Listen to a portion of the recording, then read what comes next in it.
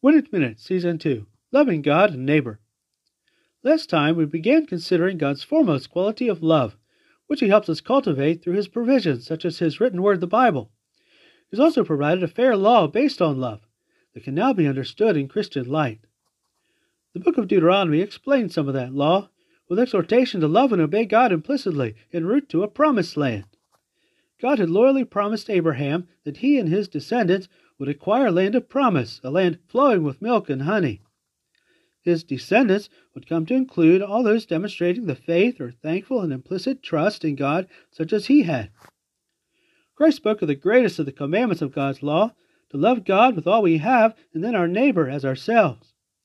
We show love for God by obeying Him. It is God who knows best how humans can dwell together in true peace and happiness. By obeying God first, we thus make Him happy and show more complete love to others, promoting genuine unity. Romans 4:3-12.